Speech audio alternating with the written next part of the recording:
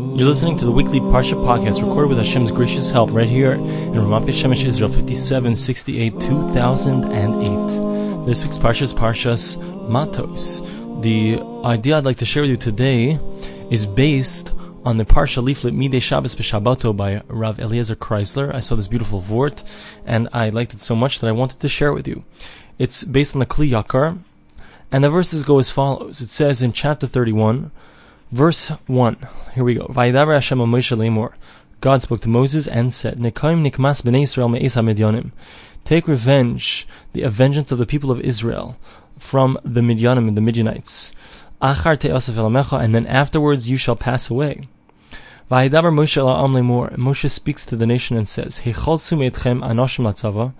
Take for yourselves people for war, v'yu al Midyan, and they will be upon the Midianites, laseis nikmas Hashem b'Midyan, to place the vengeance of Hashem upon Midian. So the Kli Yakar asks a few very interesting questions. The first question that he asks is that Moshe Rabbeinu was slightly unfaithful to the way that Hashem said it over. Because Hashem said that you should go out and fight against the Midianites. Why? Because we have to avenge the vengeance of the people of Israel. But what does Moshe Rabbeinu say to the people of Israel? He says, you have to go out and fight the fight of God. You have to avenge the vengeance of God. Why does Moshe Rabbeinu change it? That's the first question. The second question is that we see that Rashi says in chapter 31, verse 3, right here. So he says like this, Vayidaber Moshe v'Gomer, Moses spoke, Afal pisha shama shemisasei tluya b'davar, even though he heard that after this war he's going to pass away, nevertheless, ansa b'simcha v'lo yicher, he did it with joy and he didn't push it off. So the Kli Yakar asks, Rashi, how did you know that? Where do you see anything from the verses that he did it out of joy? If anything, perhaps, okay, he did it quickly, he did it right away, but maybe he was upset, maybe he was sad. How do we see that he did it out of joy? That's the second question that the Kli Yakar asks. So to answer these questions, the Kli Yakar lays down the following concepts. He says that when the Midianites came to fight against the people of Israel, so there were two evil things that they did. There were two negative things that they accomplished. The first negative thing was that they sinned against God. Because since they caused the people of Israel to sin with their daughters, because there was licentious behavior that was accomplished by the Midianites in order to cause the Jews to sin, so this sinful behavior was a sin against God. So there was a vengeance that was necessary for Hashem. The second thing that they also caused was, in fact, that they sinned against the people of Israel. Why? Because of this evil thing that they did, causing the Jews to sin in this way. So 24,000 Jews passed away because of this. There was a terrible Magifa, a terrible plague that was caused by this. 24,000 Jews died. And corresponding to those 24,000 Jews, interestingly, there were 24,000 Jews that went out, tzaddikim, righteous people, that went out to fight against the Midianites. Point being, 24,000 Jews died. So we see that the Midianites actually did two evil things. They sinned against God and they sinned against the people of Israel. Now, when Hashem went to Moshe Rabbeinu, he says to him, I want you to go out and fight. So Hashem says, I don't want you to fight for my honor. You know why? Because as far as I'm concerned, I'm mochel. I forgive the sin that was done against me, so to speak, I forgive it.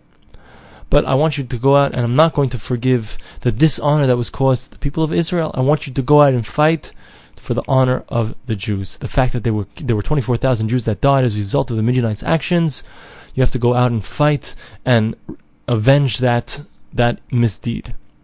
Now, Moshe Rabbeinu, what does he do?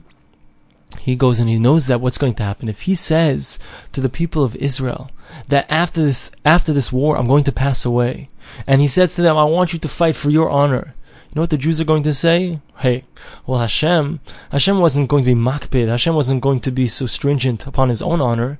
We're not going to be stringent on our honor either, because we want you to live longer. Let's push off this war a little while. Let's wait a little bit for our honor.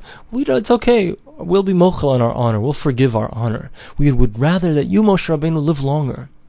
Since Moshe Rabbeinu knew that, Moses knew that that's what was going to happen, so he said, no.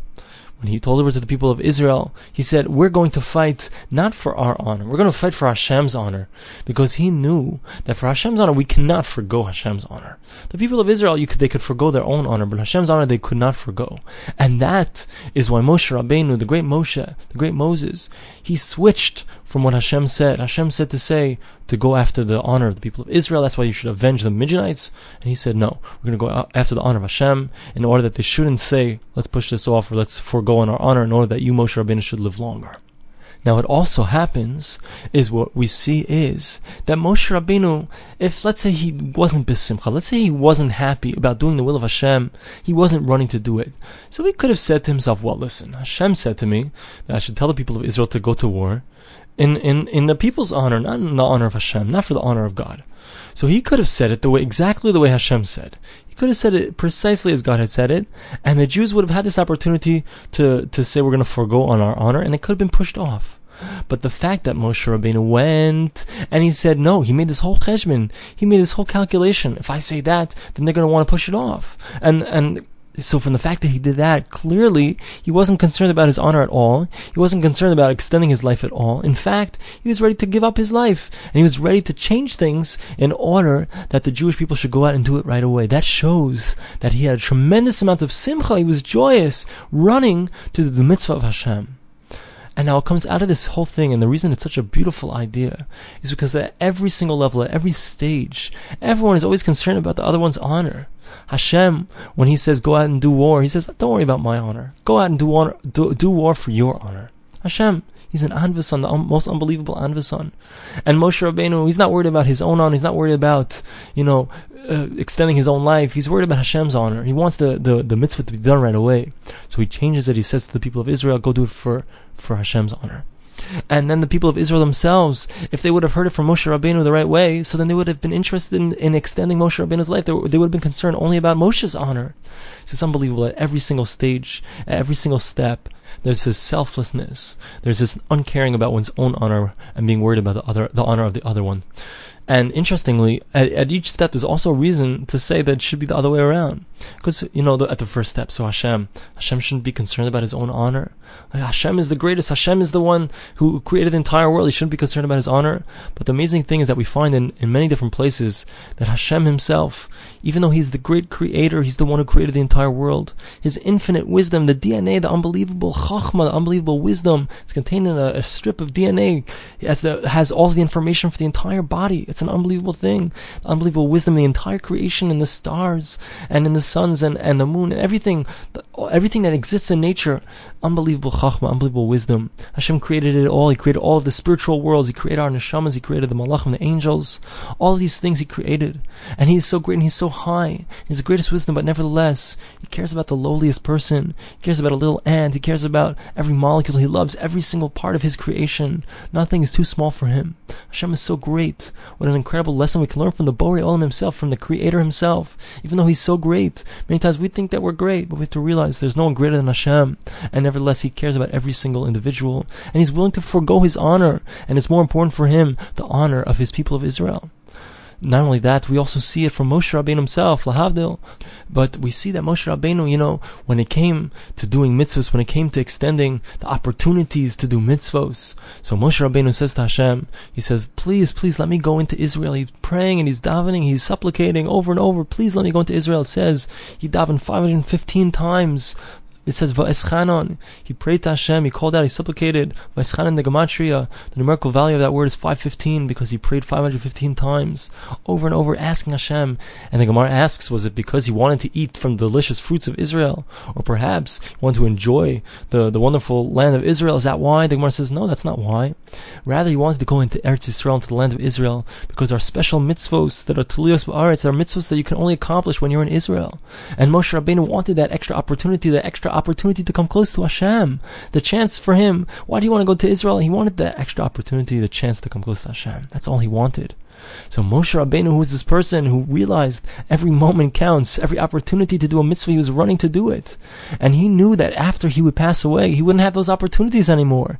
If there was anyone who should have run not to do that extra mitzvah in order that he should have more time to do other mitzvahs, other chances to come close to Hashem, it would have been Moshe. But no, he was more concerned about the honor of Hashem. And if Hashem tells you to do something, Moshe Rabbeinu says, I'm going to do it right away, b'simcha, with joy. I'm going to do whatever I can. Make sure that nothing happens that will prevent me. That's the unbelievable level of anivus of Moshe Rabbeinu. And Klal Yisrael also showed that dedication, that love. They were ready to give up on their own honor for Moshe Rabbeinu, that Moshe Rabbeinu should live a little longer, lead them a little longer. They weren't concerned about their own honor to take that vengeance from Midian. The whole story here teaches us how important it is, what a beautiful thing it is to give in to others. When we want to have our way and someone gives in to us, we say, wow, what a mensch, so honorable what he did. He acted like a real Ben Adam, a real person. That's what it is that qualifies a person for being someone higher than just the average animal. Some people, they think that we came from apes, we came from animals. That's because, in their dealings with other people didn't really act like animals. But the truth is that we know that we're much higher than animals. We have the ability to give in, to be humble, to not be prideful. It's very difficult. It's so hard. Our pride always says that we should have it our way. We want it our way. We don't want to give in. But that's when we start to give in. We start to give in to our spouses, to our friends, and we start to realize the only way is not by demanding what we want as our rights, but when we focus, instead of focusing on our rights, we focus on our obligations and what we can do for others, so then others start to act in turn and do the same thing. Very interesting thing I read recently. There's a book called Mashiach, Who, What, Where, Why, When, How, by Rabbi Chaim Kramer. It's a Breslov book, a very beautiful book. And one of the things that he says in there is that Mashiach is not just a time that's in the future, but actually we're living in a time right before Mashiach, Ikvasa de Mashiach, the footsteps or the heel of Mashiach. And these times that we're living in are a build-up to Mashiach, to the times of Mashiach.